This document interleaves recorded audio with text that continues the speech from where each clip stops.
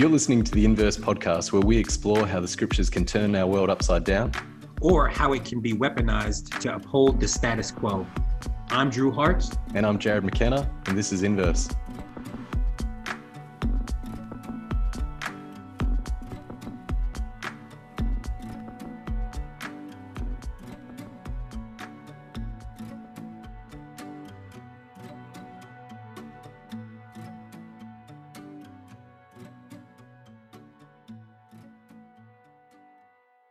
Well, we are excited for our episode today. We've got Brian Zand with us. He is the founder and lead pastor of Word of Life Church, a non-denominational Christian congregation in St. Joseph, Missouri. Brian and his wife, Perry, founded the church in 1981.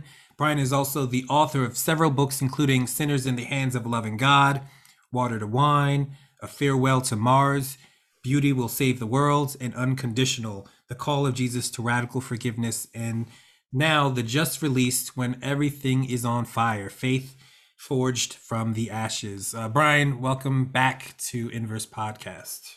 Thank you, Drew. It's a delight to be with you all. You're good people. Oh, thanks, BZ. Mate, we are going to get to your new book, but I woke up and pretty quickly had tears in my eyes this morning with the news around Julius Jones. And I know what I've caught so far. The day is just young for me here, but he won't receive the death penalty, but they left it to the last minute to announce it. And at the moment, there's still, as your Perry said, there's still so much work to do because he's still looking at life. We just wanted to give you permission to reflect a little, both on updating us about the details that I'm yet to know, but also theologically how you're processing that, particularly as a pastor of a community in a context where your nation still has this barbarous practice. Yeah. Well, I mean, I'm just overflowing with thoughts. I mean, Perry and I have been praying quite a bit about this. I mean, a lot. I was just in Oklahoma City doing a prayer school Thursday, Friday, Saturday.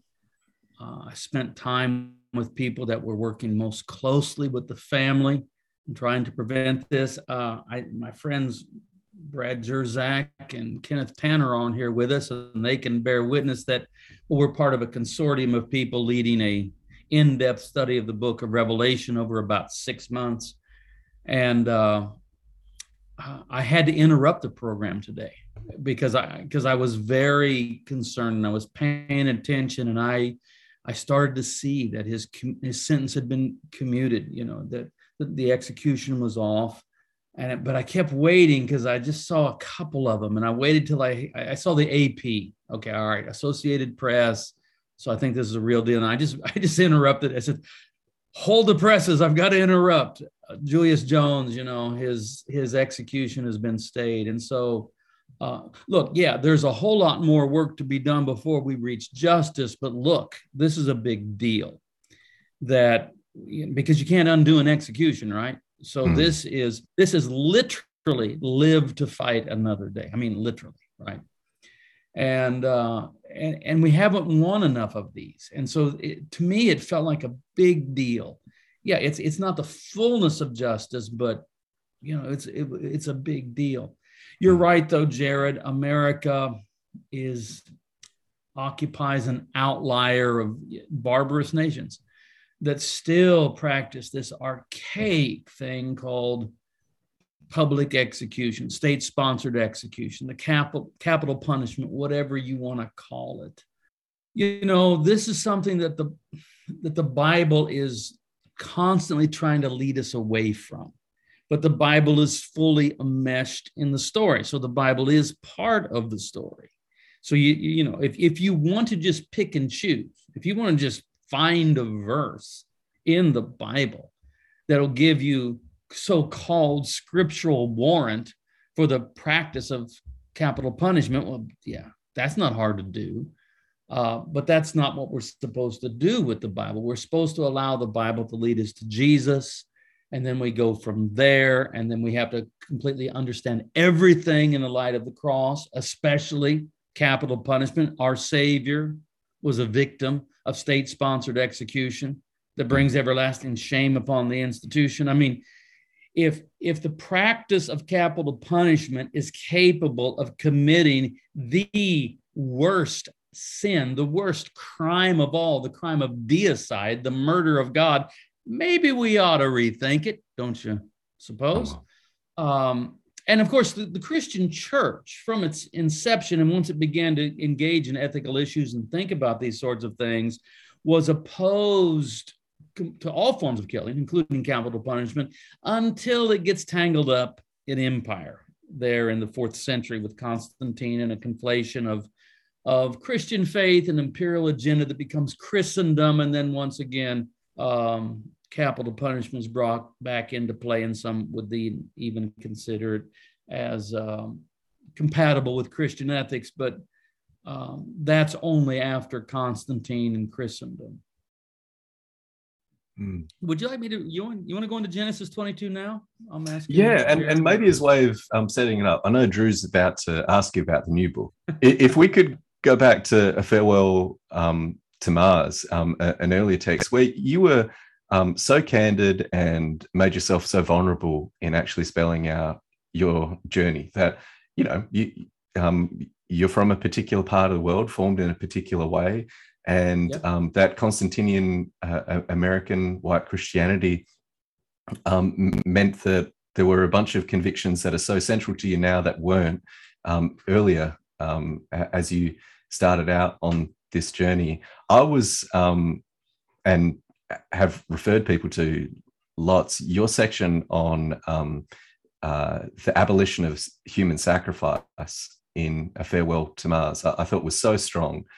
Bringing together your love for Rene Girard in ways that are really accessible. I mean, you're a brilliant preacher. You have this ability to synthesize and make elegant what is often complex and academic, and then do an altar call on the back end of it. Would you take us a little into what you set up there? Yeah, maybe I will go ahead and just let's look for a little bit at the scripture. I'm going to read a story that is very central to so many aspects of theology. It comes out of Genesis 22. Christians refer to this as the sacrifice of Isaac, which is really not an accurate title. It is the failed sacrifice of Isaac.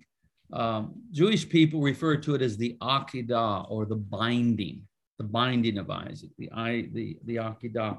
So I'm going to start reading. I'm going to read about the first, I don't know, I'm going to read maybe as many as 14 verses, it looks like. So let's BZ, but before turning to Holy Script, did you want to do Bob Dylan's version first? God said to Abraham, kill me a son. Abe said, man, you must be putting me on. God said, no. Abe said, what? God said, you can do what you want, Abe, but next time you see me coming, you better run. Abe said to God, where you want this killing done? God says, you can do it out on Highway 61. There we go. By the way, Robert Zimmerman's dad was Abraham Zimmerman. All right. After these things, God tested Abraham. He said to Abraham, he said, here I am. He said, take your son, your only son, Isaac, whom you love, and go to the land of Moriah and offer him there as a burnt offering on one of the mountains that I will show you. So Abraham rose early in the morning, saddled his donkey, and took 2 of his young men with him and his son Isaac. He cut the wood for the burnt offering and set out and went to the place in the distance that God had shown him. On the 3rd day, Abraham looked up and saw the place far away. Then Abraham said to his young men, stay here with the donkey. The boy and I will go over there and we will worship. Then we will come back to you. Abraham took the wood of the burnt offering and laid it on his son Isaac, and he himself carried the fire and the knife. So the 2 of them walked on together. Isaac said to his father, Father, he said. Here I am, my son, he said. The fire and the wood are here, but where is the lamb for the burnt offering? Abraham said, God himself will provide the lamb for a burnt offering, my son. So the 2 of them walked on together. When they came to the place that God had shown him, Abraham built an altar there and laid the wood in order. He bound his son Isaac and laid him on the altar on top of the wood. Then Abraham reached out his hand and took the knife to kill his son. But the angel of the Lord called to him from heaven and said, Abraham, Abraham. And he said, Here I am. He said, Do not lay your hand on the boy and do nothing to him. For now I know that you fear God, since you have not withheld your son, your only son, from me. And Abraham looked up and saw a ram caught in a thicket by its horns. Abraham went and took the ram and offered it up as a burnt offering instead of his son. So Abraham called that place, The Lord Will Provide, Jehovah Jireh. As it is written to this day, on the mount of the Lord it shall be provided. Oh, what a story. There's so much there. Where to start? Okay, let's start with Kierkegaard. I love Kierkegaard. Kierkegaard's a main influence in my life, but I think he gets this story wrong. In one of his most famous books, Fear and Trembling, this is where he makes the move to, the night of faith that transcends the ethical. Because we modern people read this story and we're scandalized by it. The idea that the gods would offer you, would ask you to sacrifice your firstborn son, one that you've waited a lifetime for. Well, that's an anachronism. This was part of the sacrificial culture of the ancient Near East. You sacrificed the firstborn that you might have future fertility. And so it may be poignant, it may be a little bit sad, but the gods are capricious and you have to do what they ask. This story ultimately presents to us Abraham as, well, if Abraham is given to us as the father of monotheism, he's also given to us as the father of the abolition of human sacrifice. Human sacrifice, yeah, it really has been around from the beginning. We're scandalized by that too, and sometimes we try to cover it up, but it's there. It has to do with how the human species found a way of having, maintaining their, well, it's the way that they prevented the all against all violence that can arise through mimetic desire. That is, we desire what others desire. It may be limited, and then it breaks out in all against all violence. The way that is curtailed is that we agree, without really knowing what we're doing, that person there, that one is the guilty one. That's the witch. That's the problem. That's the curse.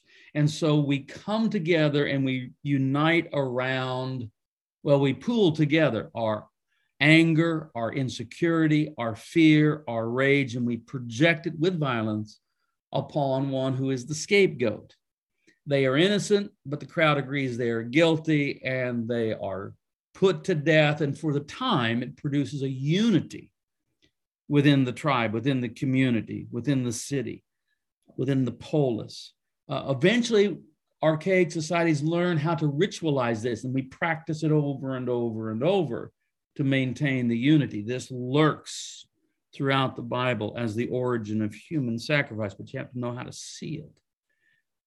Jesus, in John 8, when the way this text is arranged, what happens at first in John 8 is Jesus stops a stoning.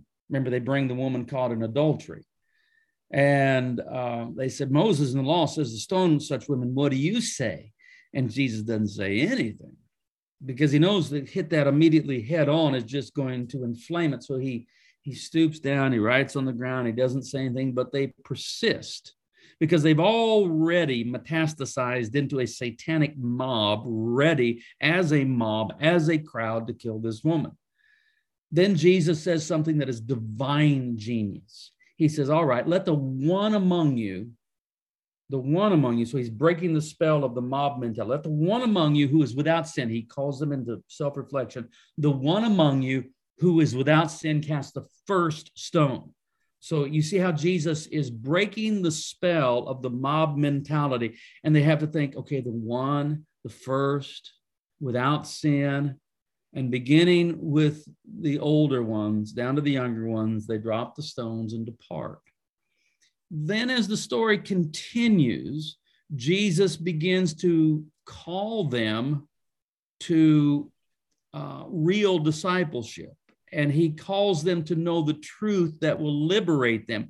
And they begin to push back and say, well, liberate. I mean, we're not slaves, are we? We're the children of Abraham. We're not slaves. Just, oh yeah, you're a slave. In fact, you want to do the desires of your father. And they say, our father's Abraham. He says, no, not really, because you are still possessed by this spell of collective killing, and you want to kill me, and you're moving in that direction even as we speak. If you were really the sons and daughters of Abraham, you would do what Abraham did. Well, what did Abraham do? Abraham did lots of things. Well, what did Abraham do in regard to ritualized killing? Abraham put down the knife. A rabbinic way of understanding what happens at the Akedah, what happens on Mount Moriah, is that Abraham gains the revelation that God does not want human sacrifice, that God does not warrant human sacrifice, that human sacrifice is not a leap that transcends the ethical that the Knight of Faith can make. No, it's not that at all. It's simply part of our archaic past that we need to let go of. And Abraham gets the revelation that God doesn't desire human sacrifice, and he puts down the knife, and it's mitigated to a ritualistic animal sacrifice, the ram caught in the thicket by its horns. And so then, come on, that's a step in the right direction, folks, to stop sacrificing people and sacrifice the animals instead. But if you stay on the journey that the scripture takes us on, eventually that will be questioned. Does God desire ritual blood sacrifice of animals? Well, I mean, the priests are going to say yes. Leviticus is going to say yes. Torah is going to say yes, but stay on the journey. And eventually the psalmist and the prophets begin to say, I'm not so sure. Psalm 40, the psalmist says, sacrifice and burnt offering for sin you have not required. You've opened my ears. And then Hosea, speaking in the name of Yahweh, says, I desire mercy and not sacrifice. And this is what Jesus quotes not once but twice to the Pharisees. So that's I just gave you a ton of stuff in about 10 minutes. But that I think that should give you some hints of what I think are the best way to approach Genesis 22. And then capital punishment is just a preservation of that practice of human sacrifice. Every study, any kind of study tells you it's not a deterrent. It's not efficient. It is expensive.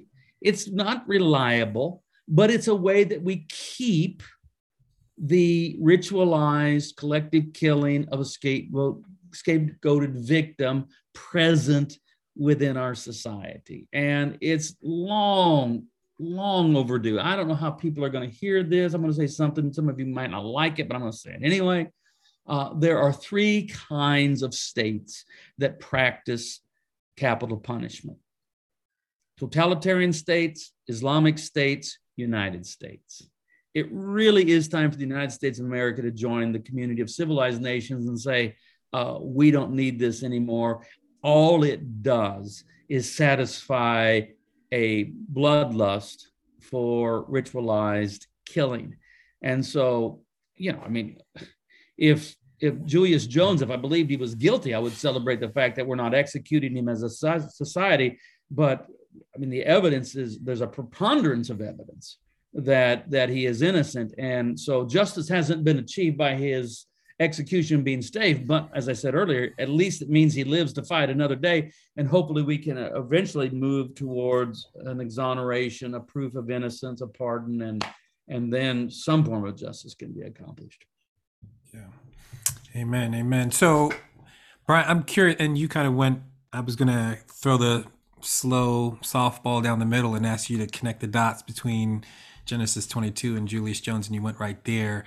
So in light of that, and it seems like, your analysis is that capital punishment should be abolished, what do you think the posture, like when we think about like Christian discipleship, how should we be leading folks to respond to the fact that capital punishment is such institution in so many of our communities still across the United States? Yeah, like, I mean, what is well, the first of posture all, for Christians? We should just alert people. I don't know that most Americans care, and this is sad, but we should alert them anyway to the fact that America is the outlier on this, that most Western nations, if not nearly all, either have formally outlawed the practice, or it may still exist for a few rare crimes, but in effect, it's never practiced. It just is not practiced. But and then of course this is not some sort of like, oh, this is a new modern liberal progressive move. The idea that we should abolish capital punishment. This was the position of the church for the first 3 centuries. So this is a 2,000-year-old Christian ethic, and we derive that from many ways from the teachings of Christ. But I tend to just lean in toward the cross and say, look, the events of Good Friday were the state-sponsored execution of an innocent man. Not only an innocent man, the innocent man, the very Son of God. So if capital punishment, I said this earlier, can go that wrong, that it can go so wrong that it becomes the foundation for the worst crime possible, the murder of God, then we need to say, okay, this cannot be a part of our criminal justice system, because the potential for it to go wrong is so, the cross bears witness to that. Because, look, Jesus is crucified under the auspices of the Roman Empire with its commitment to justice, and the temple system with its connection with Torah and revealed religion. And yet it all goes wrong. And so this is where the cross, in fact, is shaming the principalities and powers. This is what Paul deals with. He says, part of the idea of crucifixion was that it was the ultimate humiliation for the victim. Among other things, the crucified victim is crucified naked. It's a shame that we can't really even bear today. That's why, and I understand, I'm sympathetic to it. I've got a crucifix here in front of me. Christ is still not depicted entirely naked because we just can't bear that shame. And so just to protect our own sense of modesty, we don't do that. But that's not what the Romans did. But Paul turns it around and he says, okay, was Christ the one that was put to shame in the crucifixion? No. It was the principalities and powers, and they were stripped of all pretense and shown that although they claim to be wise and just and therefore should rule the world, they are neither wise nor just. And the only thing that motivates them is a naked bid for power. And the cross exposes that. And we say, all right, so if the collective killing of state-sponsored execution is rooted in our naked bids for power, then it must be abandoned in the name of Jesus in the light of the cross. Yeah, amen. Yeah, I just came from, in fact, I was telling Jared, I was running from Messiah University. I was at a Black Student Union event speaking with students, and one of the things I said was, it's quite wild the way that we are so committed in the U.S., Christians are committed in the U.S. to capital punishment. And at the same time, Black people understand the Jesus story quite well when it comes to being arrested at night, brutalized, and given state-sanctioned executions. And I think that this is James Cone's The Cross and the Lynching Tree. Exactly. Right. And so, I think the commitment, hopefully, for the church, that we can resist, that we can organize, that we can engage in civil disobedience, that we can engage in a prophetic witness, right, that can just name the evil for what it is in the ways that it literally goes counter to the gospel story. Yeah, it's really important. And BZ, so much of the gift of your preaching, your writing, is that you're writing from the belly of the beast in a way, like and giving it a stomach ache. There's so much of what you're exploring in the context of your ministry in the middle of America, that because of the export of American Christianity speaks to so many of us around the world. Your latest book, you just mentioned James Cone. James Cone is quoted. Cornel West is quoted. Randy Woodley is quoted. But this is almost the fallout of people who are coming to terms with the toxicity of white American Christianity as that which cheerleads the death of innocent people or any people. And there's this fallout happening at the moment. Would you sketch a little bit how you've responded in What to Do When Everything's on Fire in terms of the pastoral project you have? Where to start? My goodness, where to start? Can I just tell the story of how the book was conceived? Sure. Yes, please. I just want to, because I think it's important. So people that are maybe a little bit familiar with me, and my wife, Perry, who's upstairs, I don't know, she might be lurking around here somewhere online. I don't know. We were just upstairs together and I came down to do this. I'm not sure what she's doing, but we've taken to, I've discovered that my best self is my pilgrim self. In 2016, we walked the Camino de Santiago. If you don't know, if you walk the Francis route, which is the most famed of the routes, it's a 500-mile pilgrim route from Saint-Jean-Pied-de-Port, France. And then you cross the Pyrenees into northern Spain, and 500 miles later, after walking this very long path, you arrive in Santiago de Compostela, Spain. We walked it in 2016, and though it's a cliche, it quite simply changed our life. It healed us, brought us into a better place, and so we've gone back periodically. We went back the next year, the following year in 2017, and walked a shorter route because we had less time from Porto, Portugal to Santiago. It's about 160 miles. In 2019, we had some more time, and so we did the big, long 500-mile walk. Now, it's a pilgrim route that was born about 1,200 years ago, was certainly popular 1,000 years ago, maybe reached the height of its popularity 800 years ago when 500,000 people a year were walking it. Medieval people walked these. Well, medieval people went on pilgrimage to reach the cathedral where the relics of the saints were present. And they went to venerate the relics of the saints for various reasons. Now, I'm not going to delve into that, the validity of that, and whether that's good or bad, or I have all kinds of ideas about that. But certainly in modern times, if all I want to do is venerate the relics of St. James in Santiago de Compostela, I can be there in a day from anywhere in the world. I can just get on a plane and go. I certainly don't have to walk 500 miles to do that. So modern pilgrimage clearly is different.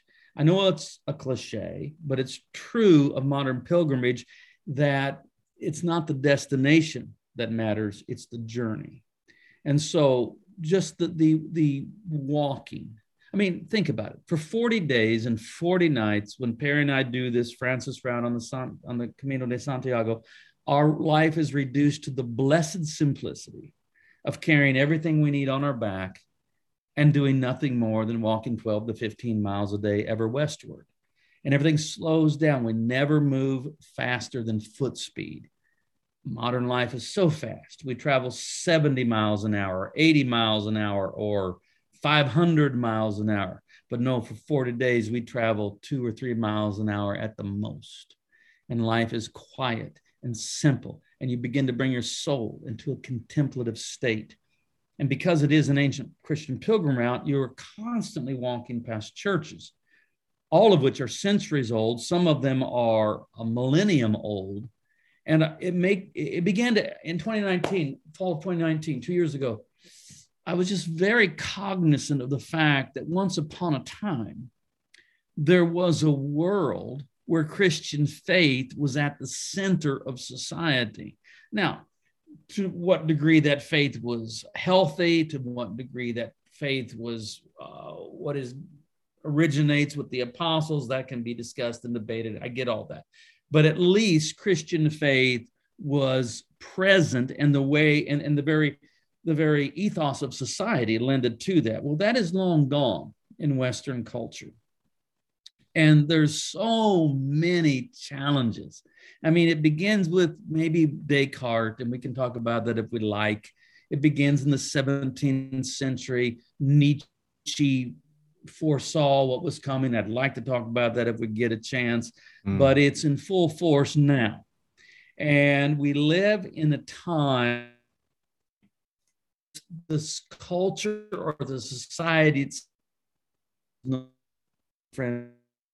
thinking about this. I'm thinking people are losing faith. They're Christian and today, sometimes very publicly among public figures, but most of the time it's just happening among people that, who just quietly no longer identify as a believing Christian. I mean, I've been a pastor 40 years in 1 week, 40 years in 1 week. And that activates my pastor's heart within me, and I want to help people. And so I'm thinking about it. We're about 200 into this long walk, and we 200 miles into our walk. It's a hilltop village. We find our lodging. Our long walk for that day is over. I'm sitting outside our lodging, and I just thought, well, if I could walk with these people that are deconstructing, I'll use that word, that are deconstructing and almost ready to deconstruct right out of the faith, what would I want to say to them? If I could walk for them a day or two, for 6 hours or 12 hours, what would I say? And I sat there and I just pulled out my little notebook and I wrote, actually what I wrote was, what can we do when everything's on fire? And then we shortened it down when the book came out to when everything's on fire. But I wrote down, what can we do when everything's on fire? And I wrote down the idea for 11 chapters and pretty much stuck to it. That's where it was born. It was born in that contemplative state. I didn't really get to start working on it though. And this was in October of 2019. I'd already given it the name, the title, When Everything's on Fire. Didn't start until January of 2020 to actually write it. By the time we hit March, I thought everything was on fire, and then everything was on fire. And so that's the origin of the book. And then we can talk about whatever you want to talk about from there. But that's people that know me, I'm thinking, the people that I hang out with a lot, they're probably just sick to death of me talking about the Camino. But when something saves your soul, if you know what I mean by that, you're going to talk about it. I can't help talk about it. BZ, I'm aware that the Camino for some is still haunted by Franco's fascism, really, that there's these considerations and how you've written so beautifully about Rana's quote, and we'll get there as well in terms of the future it is one of Christian mysticism and the importance of that, the importance of the contemplative life and prayer. I mean, your prayer schools, which you've opened up to the world, and literally hundreds of people join you every time you open up a prayer school, is so important to you. And yet there's the reality of the unromanticized trauma and horror that our landscapes, our places that we reside hold. And there was this quote that the publisher put out from the book that I want to give you permission to actually, it got some people really upset, like a particular quote. And I want to give you the chance to say what it means to you. But maybe I'll first ask it in this term. Are Drew and I progressive fundamentalists? What do you mean by progressive fundamentalists? Of course you're not. Of course you're not. You're not fundamentalist. You might be progressive, but you're not fundamentalist. The key word of that quote is fundamentalist, not progressive. Fundamentalist. I'm both conservative and progressive. I'm conservative in the respect that I have for the long history of the church, for patristics, for tradition. I'm progressive in the fact that I recognize that all that needs to be said about God revealed in Christ has not been said. What I'm not is a fundamentalist of any variety, and I recommend that no one be a fundamentalist, because that's the problem. I'm aware that you're a your rhetoric is like incredible. Like anybody who's sat under your preaching knows that the way you play with words, what you are able to conjure up and evoke in people's imagination is incredible.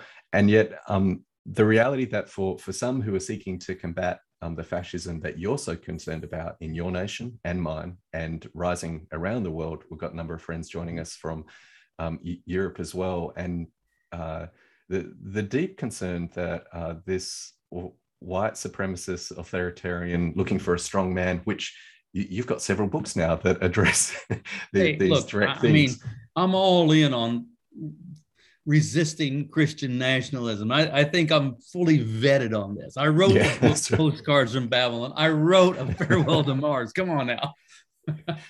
So some people would go, BZ, is this a false equivalency of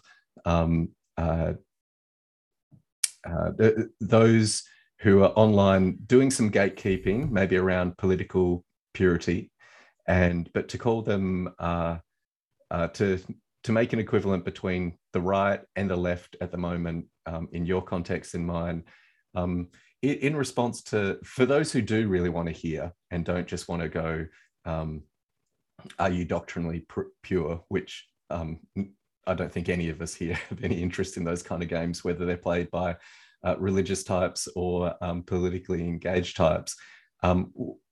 What are you seeking to say that comes out in the book that those who have simply seen the memes might not have yet picked up?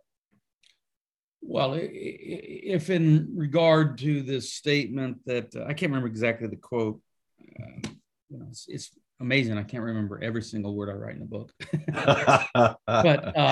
but something to the effect. I said something to the effect in the book about, I can maybe find it because I think I might know where it might take me a moment to find it though.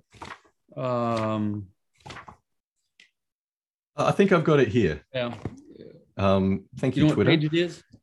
No, I've literally just found it via your images on Twitter. Okay. Shall I read it? Sure. The quote reads, "Progressive fundamentalism is just as false and destructive as conservative fundamentalism."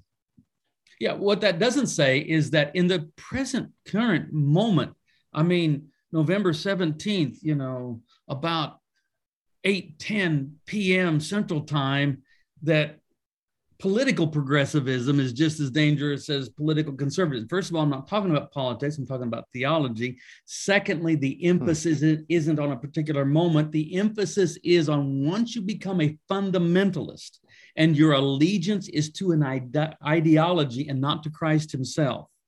See, what happens is, if you are committed to a progressive or conservative, I don't care, you pick which one it is, ideology, you don't care about let's pick one. Let's say you are a conservative. Basically, let's take it out of the abstract because you're a dear friend. Let me finish this point. You're on the right. You don't fear an attack from the left.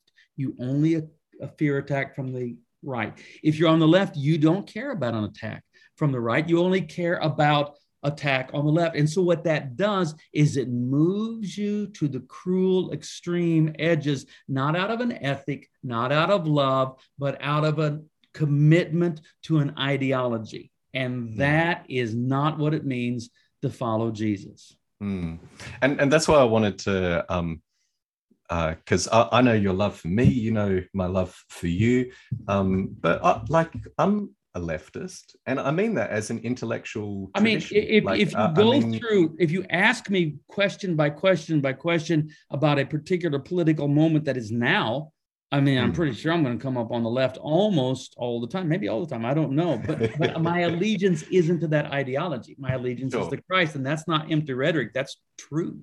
Yes, yeah. And I wonder, I think for me, part of Martin Luther King identified as a democratic socialist, not in terms of the party, but in terms of the practice of democracy.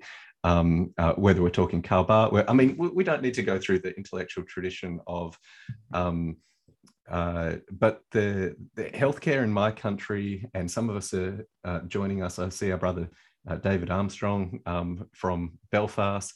Those in Ireland and in the UK will know that the healthcare that we have, that the US doesn't participate in those same realities, is a result of the tradition of, and I wonder, let me finish my sentence, of the Christian left. Like literally the Labour Party in the UK grew out of the Wesleyan revivals. And I wonder if we can't hold those identities loosely in light of our baptisms, and know that we are coming from somewhere, so we can love people from that place. Like hopefully my practice of loving those who hold different politics to myself does look like Jesus. And I wonder if some of the concern for some, because I know you're not saying this, of the the centrist kind of like, neither this, like you're not calling us to ignore this moment in history. Yeah, and I'm a revolutionary Christian. I'm not a centrist. Yeah, I don't even care to be plotted on that grid. Mm-hmm. I mean, I'm a notorious non-joiner, Jared. We're fours on the Enneagram, BC. Like it's going to join a movement or an ideology. I've given all of my allegiance to Christ. I don't have any spare left over to give to some other movement. That's not empty rhetoric for me, because as Kierkegaard alerted us, the crowd is untruth. And I get nervous about joining a crowd, because then it turns into a crowd. And the crowd is untruth. And I don't think that in general, I don't think for a second that the left is somehow more immune to becoming a crowd of untruth than the right is. So that's why I just not going to pledge my allegiance to any crowd. I'll pledge my allegiance to Christ. That may lead me far left, far right. Probably not. But you see what I'm saying? Yeah. And so that's not a cop-out.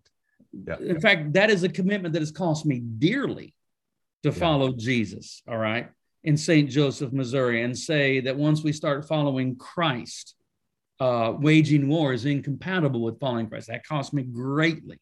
That's right. Okay. So, but if you want me to join your team and click all and check all the boxes, I've never joined any team, and I'm not going to. I'm just going to be stubborn about that. So. Yeah. No, I appreciate. If people want to misunderstand me, they can. If people want to engage with me in bad faith, they can. That's why God gave us the mute button. Hallelujah.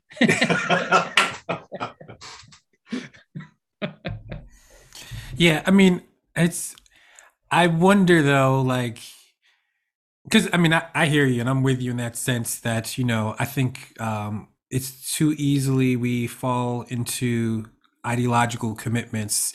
We claim Jesus, but we're really just committed to ideological commitments.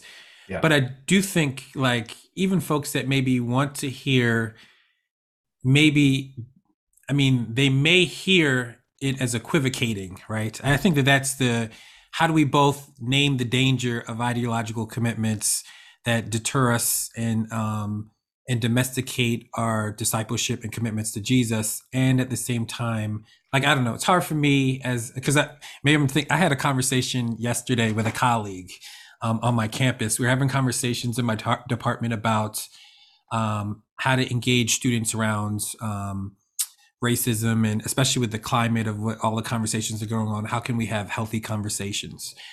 And one of my colleagues said, he said, well, our white male students really need a different kind of role models. And so they said that, they're not going to hear all the people. So we need to give them a conservative option that's friendlier than and more intellectually honest than some of the conservative voices that they have already. And I think that, and I just pushed back almost immediately because, in some ways, creating in that context a left and a right in terms of actual racial oppression and harm that's being done seems unhelpful. And so as a Black person, like, I'm very conscious of the fact that right now in our society, the conservative movement is death dealing for my community, right? And I think so I think intellectually you're right, But if we can't explicitly in our moments also help people see, like, which I think you just did, right? That what we're not talking about is equivocating as if, but that there is a danger that can become all kinds of stuff. But that there is something alive right now that is death dealing for my community in a unique way. Here's what I'll say, Drew. I'm not equivocating. I've written 10 books. Yeah. Be forthcoming. Yeah. People can read them and find out where I'm coming from. So that's the first thing I'll say. The second thing I'll say is those that say, oh, Brian's a conservative, ask the conservatives. Those that say Brian's a progressive, ask the progressives. They both throw me out of their party. So I'm left on my own any way I go. And I'm fine with that because I simply am not interested in belonging to an ideology. Because what happens is this. The problem with the Christian right and the Christian left, and I'm speaking primarily theological, but I know it bleeds over into the political realm. The problem with the Christian right and the Christian left is that Christian gets reduced to adjective duty in service to the all-important political noun. And then Jesus is just kind of trotted out as a mascot. This is why Karl Barth says, in the context of 1930s Germany, God cannot serve, God can only rule. By which he means, he doesn't mean that God can't in Christ be a servant, because that is in fact what happens. Rather, he's saying in that context, God cannot serve some other political interest because he has his own, called the kingdom or the politics of God. But once we begin to aggressively identify as I'm right, I'm left, and then you just want Jesus to come along and confirm the right and left, because then when the pressure comes, because you don't want to get attacked from the right flank if you're on the right, or the left flank if you're on the left, then you keep moving to the edges. And I'm pretty sure that at some point you leave the Jesus way of love and kindness and mercy in order to line up with the ideology. And that's all I have to say on that.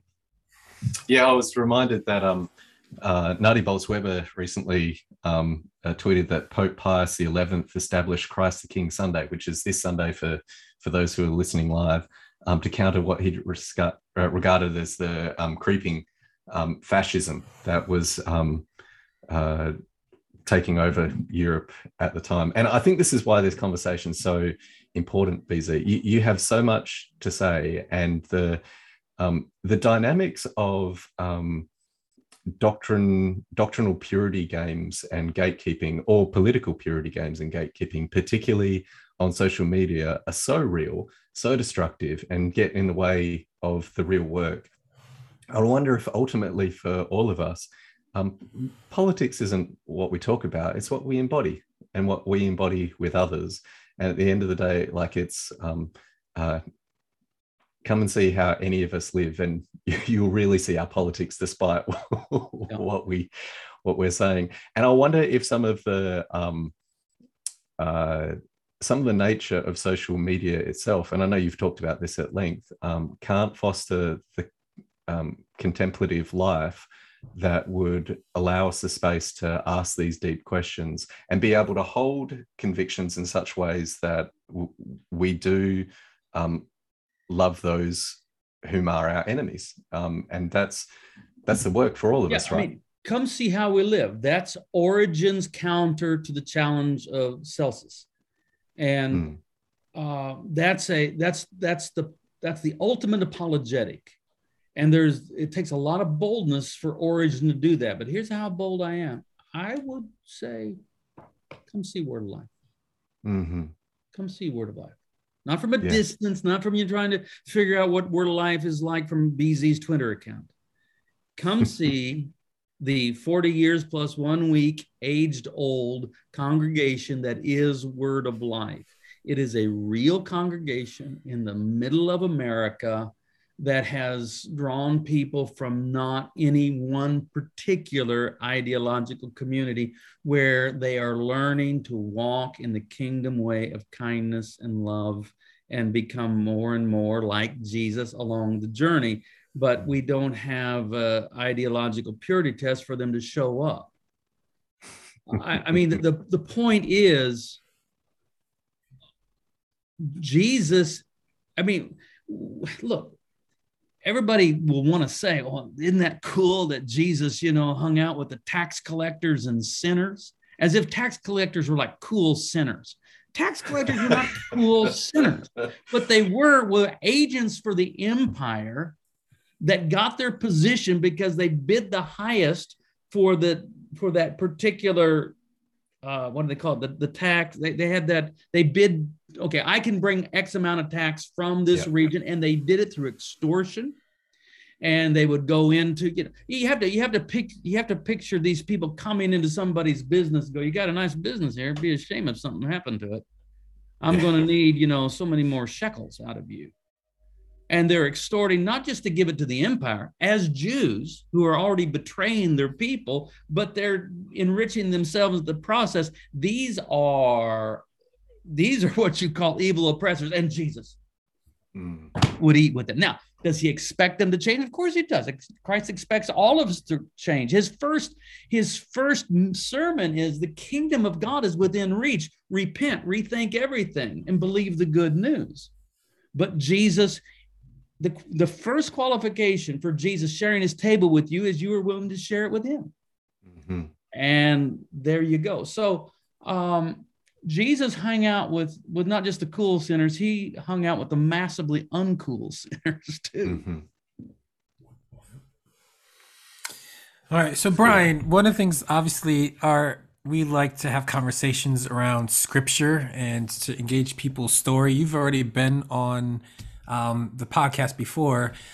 So a slightly different question than we would normally ask, which is, how have you been encountering the scriptures more presently? And what kind of practices you have as you engage? Just thinking about at this point in your story, how are you engaging the Holy Scriptures? Well, I've always loved the scriptures. I have my story of in midlife learning how to pray well, but I've always loved the Bible. I have a chapter in the book called The Grace of Second Naivete. I can't remember what chapter number it is. Number 10, next to last chapter. And a good way of talking about that would be to talk about my relationship with the Bible.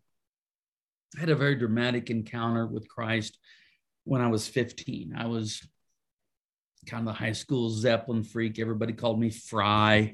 I was a long way from being a Jesus follower. And I had this very dramatic Damascus Road-like encounter with Christ, and it freaked everybody out, including the teachers and the principal and everybody. And they would say, "Fry, I can't believe what happened to you." And I said, "I know, right?" It surprised me too, but it happened. And immediately I loved the scriptures. And to read the Bible every morning is just my habit. It's my practice. It's not hard for me. To this day, it fascinates me. For the first, when I say several years, I actually mean several decades, I read the Bible more or less at a kind of literal level. I mean, I wasn't an absolute literalist. I was probably smart enough to go, there is metaphor, there is allegory, but I didn't trouble myself much with it. And so I took it at face value. But in midlife, that was no longer tenable. Now, if a person can go their whole life and read the Bible on kind of a literal level, I'm not here to dissuade them of it. So be it, fine. But many of us, especially here in late modernity, that is just, you can't do that. And so along the way, I learned how to read the Bible differently, more analytically. And for me, this was never a thing that induced a crisis of faith. In fact, I loved it. And so I learned about documentary hypothesis, and I learned my, JDEP, and I learned about the Yahweh source and the Deuteronomy source and the Elohim source and the priestly source. And I found it all fascinating.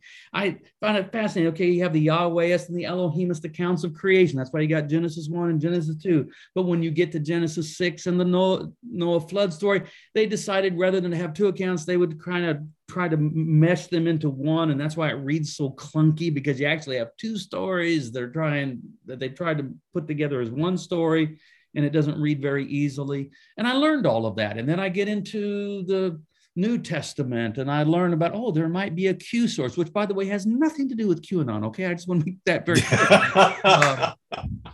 The Q Just in source, no, case. the Quella that apparently the synoptics, Matthew, Mark, Luke, and John, or Matthew, Mark, and Luke have a common source of Jesus quotations that they're drawing upon. I found all of that fascinating. And so, I'm learning historical critical readings. I'm learning textual criticism. I'm learning documentary hypothesis. I like all of that. But here's the thing. Do I want to read my Bible like that forever? I think it was a necessary, for me anyway, process and period to go through. And I learned it. I do. I could sit around and talk to you all about it. But I don't find that what I want to do in the morning. That I carry that with me. I have that knowledge. It operates in the background. It's there. I can draw upon it when I want. But now I would rather be re-enchanted. I can demythologize with the best of them, I think, but I kind of want to mythologize. I want to enter in what the Paul Ricoeur calls the second naivete, which could be a second naivete, or it could be a third movement. So that I started with a literal reading and then an analytical reading, but now more of a mystical reading.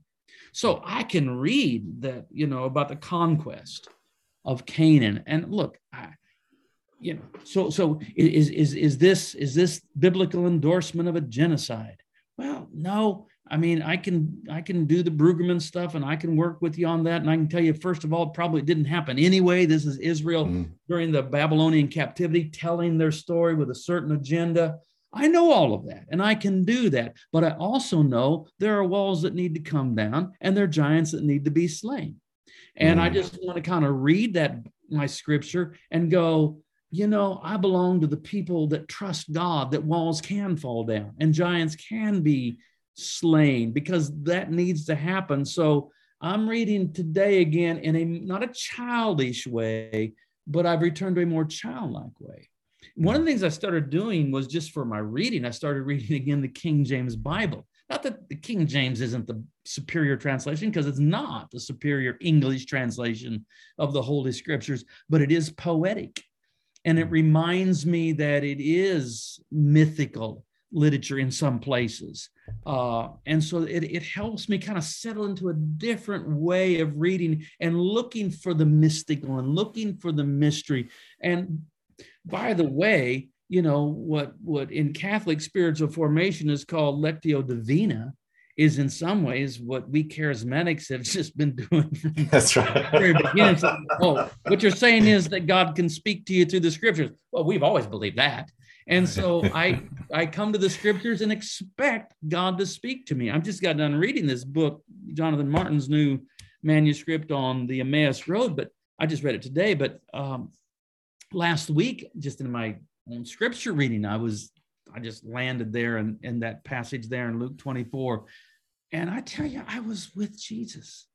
I was on the Emmaus Road. There was Cleopas and the other disciple was BZ. And I tumbled into that story.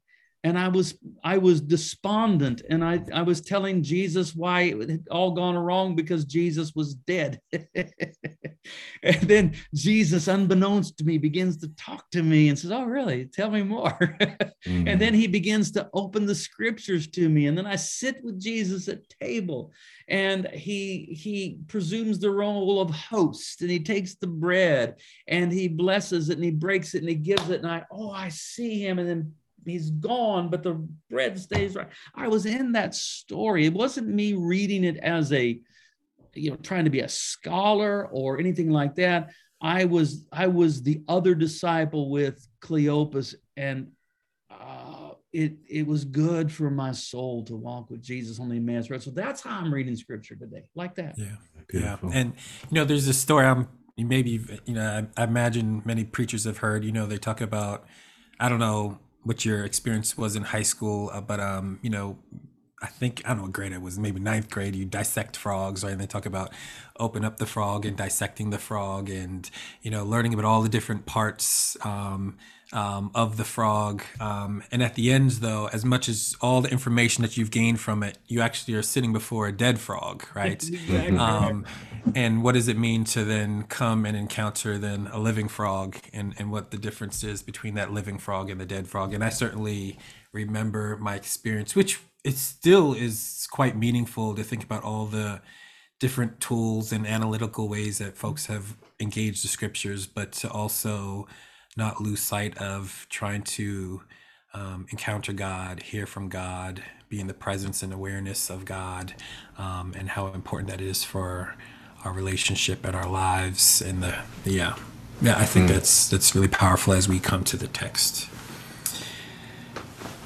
And I'm so aware, BZ, we're joined by a number of friends who, whether it's Rich Vildis in New York, or Brad coming to us from Canada, or Father Ken Tanner, like all of you, Ken, I hope I'm not giving anything away, but all of you, at least pastorally, and some of you in writing, have projects which are speaking to this particular moment, like the way that in Brad's new book, the importance of Emmaus Road, like these kind of imagery and metaphor, it seems like there is a pastoral moment that's requiring this of people. BZ, Brad's book on it's a more Christ-like reading of Scripture, more Christ-like word. That's the name of it, right, Brad? Uh-huh. It's really good. Yeah, it is. It's really good. Can I read something to you? Please. Yeah. Some of you heard this. I know Brad's heard this, but Brad's just one of my pals. So I had to find it. It's in it's in the book Sinners in the Hands of a Loving God. It's a poem I wrote. And this is, I think the best thing I have about how to approach the Bible is this. And Drew's dissecting the frog thing reminded me of it, because I actually have a line like that in the poem. I don't know if you can see over my shoulder, there's a hickory rocker back there. One winter night, I don't know, a few years ago, I just was thinking about, okay, the Bible, how should we read the Bible? And this just sort of flowed. I mean, it took me less than probably 20 minutes to write this poem. I'm going to read it to you. Reading the Bible right. It's a story. We're telling news here, keeping alive an ancient epic, the grand narrative of paradise lost and paradise regained, the greatest once upon time tale ever told, the beautiful story which moves relentlessly toward they lived happily ever after. Never, never, never forget that before it's anything else, it's a story. So let the story live and breathe, enthrall and enchant. Don't rip its guts out and leave it lifeless on the dissecting table. Don't make it something it's really not, a catalog of wished-for promises, an encyclopedia of God facts, a law journal of divine edicts, a how-to for do-it-yourselfers. Find the promises, learn the facts, heed the laws, live the lessons, but don't forget the story. Learn to read the book for what it is, God's great, big, wild, wonderful, surprise-ending love story. Let there be wonder, let there be mystery, let there be tragedy, let there be heartbreak, let there be suspense, let there be surprise, let it be earthy and human, let it be celestial and divine, let it be what it is, and don't try to make it perfect where it's not. This fantastic story of creation, alienation, devastation, incarnation, salvation, restoration, with its cast of thousands, more like a Tolstoy novel than a 1,000-page sermon. It's a story because we're saved not by ideas, but by events. Here's a plot line for you: death, burial, and resurrection. Yes, it's a story, not a plan, not an ology or ism, but a story. And it's an amalgamated patchwork story told in mixed medium: narration, history, genealogy, prophecy, poetry, parable, psalm, song, sermon, dream and vision, memoir and letter. So understand the medium and don't try so hard to miss the point. Try to learn what matters and what doesn't. It's not where and when Job lived, but what Job learned in his painful odyssey and poetic theodicy. It's not how many cubits of water you need to put Everest under a flood, but why the world was so dirty that it needed such a big bath. Trying to find Noah's Ark instead of trying to rid the world of violence really is an exercise in missing the point. Speaking of missing the point, it's not did a snake talk, but what the damn thing said. Because even though I've never met a talking snake, I've sure had serpentine thoughts crawl through my head. Literalism is a kind of escapism by which you move out of the crosshairs of the probing questions. But parable and metaphor have a way of knocking us to the floor. Prose flattened literalism makes the story small, time confined, and irrelevant, but poetry and allegory travel through time and space to get in our face. Inert facts are easy enough to set on the shelf, but the story well told will haunt you.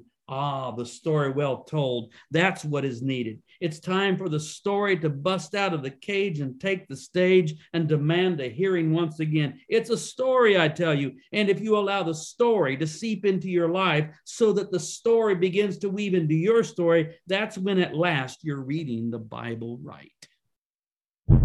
Amen. All right. That's powerful. About reading the Bible. Yeah, that's powerful. Yeah. That's good. That's good. Yeah. And just one line that stuck out to me, I was thinking, because Tabitha did mention just also like the, not dismissing, obviously, when we're wrestling with scriptures that, obviously the conquest story hits differently for different communities, or, Paul's slaves obey your masters has hit differently, right, from my community. And so you had that line, don't make it perfect where it's not, right? And an invitation to struggle with it, to talk back, to wrestle, sometimes even needing to set it aside for a little while, right? That we can engage it in that kind of way in debates. Tell the conquest story of a group of Mexicans that crossed the Rio Grande and God conquers the mighty empire before their advance. Yeah. That's the way to read it. Right. Yeah. So, but yeah, I really appreciate that. That's good. So good. Basically, we could go at this a whole time, but we're seeking to maybe follow Jesus. So maybe we should share you with others some. We'd love to open it up for Q&A time for others. This is incredibly rich. We love it when we hang out. Thanks for doing this, and thank you for your work and witness. We're just so encouraged by you, and please keep pumping them out, because it's a gift. The Inverse podcast is proudly supported by you, the listener. And if you want to join the revolutionaries who are helping us have conversations about how this ancient text can still turn the world upside down, why don't you head over to patreon.com/inverse.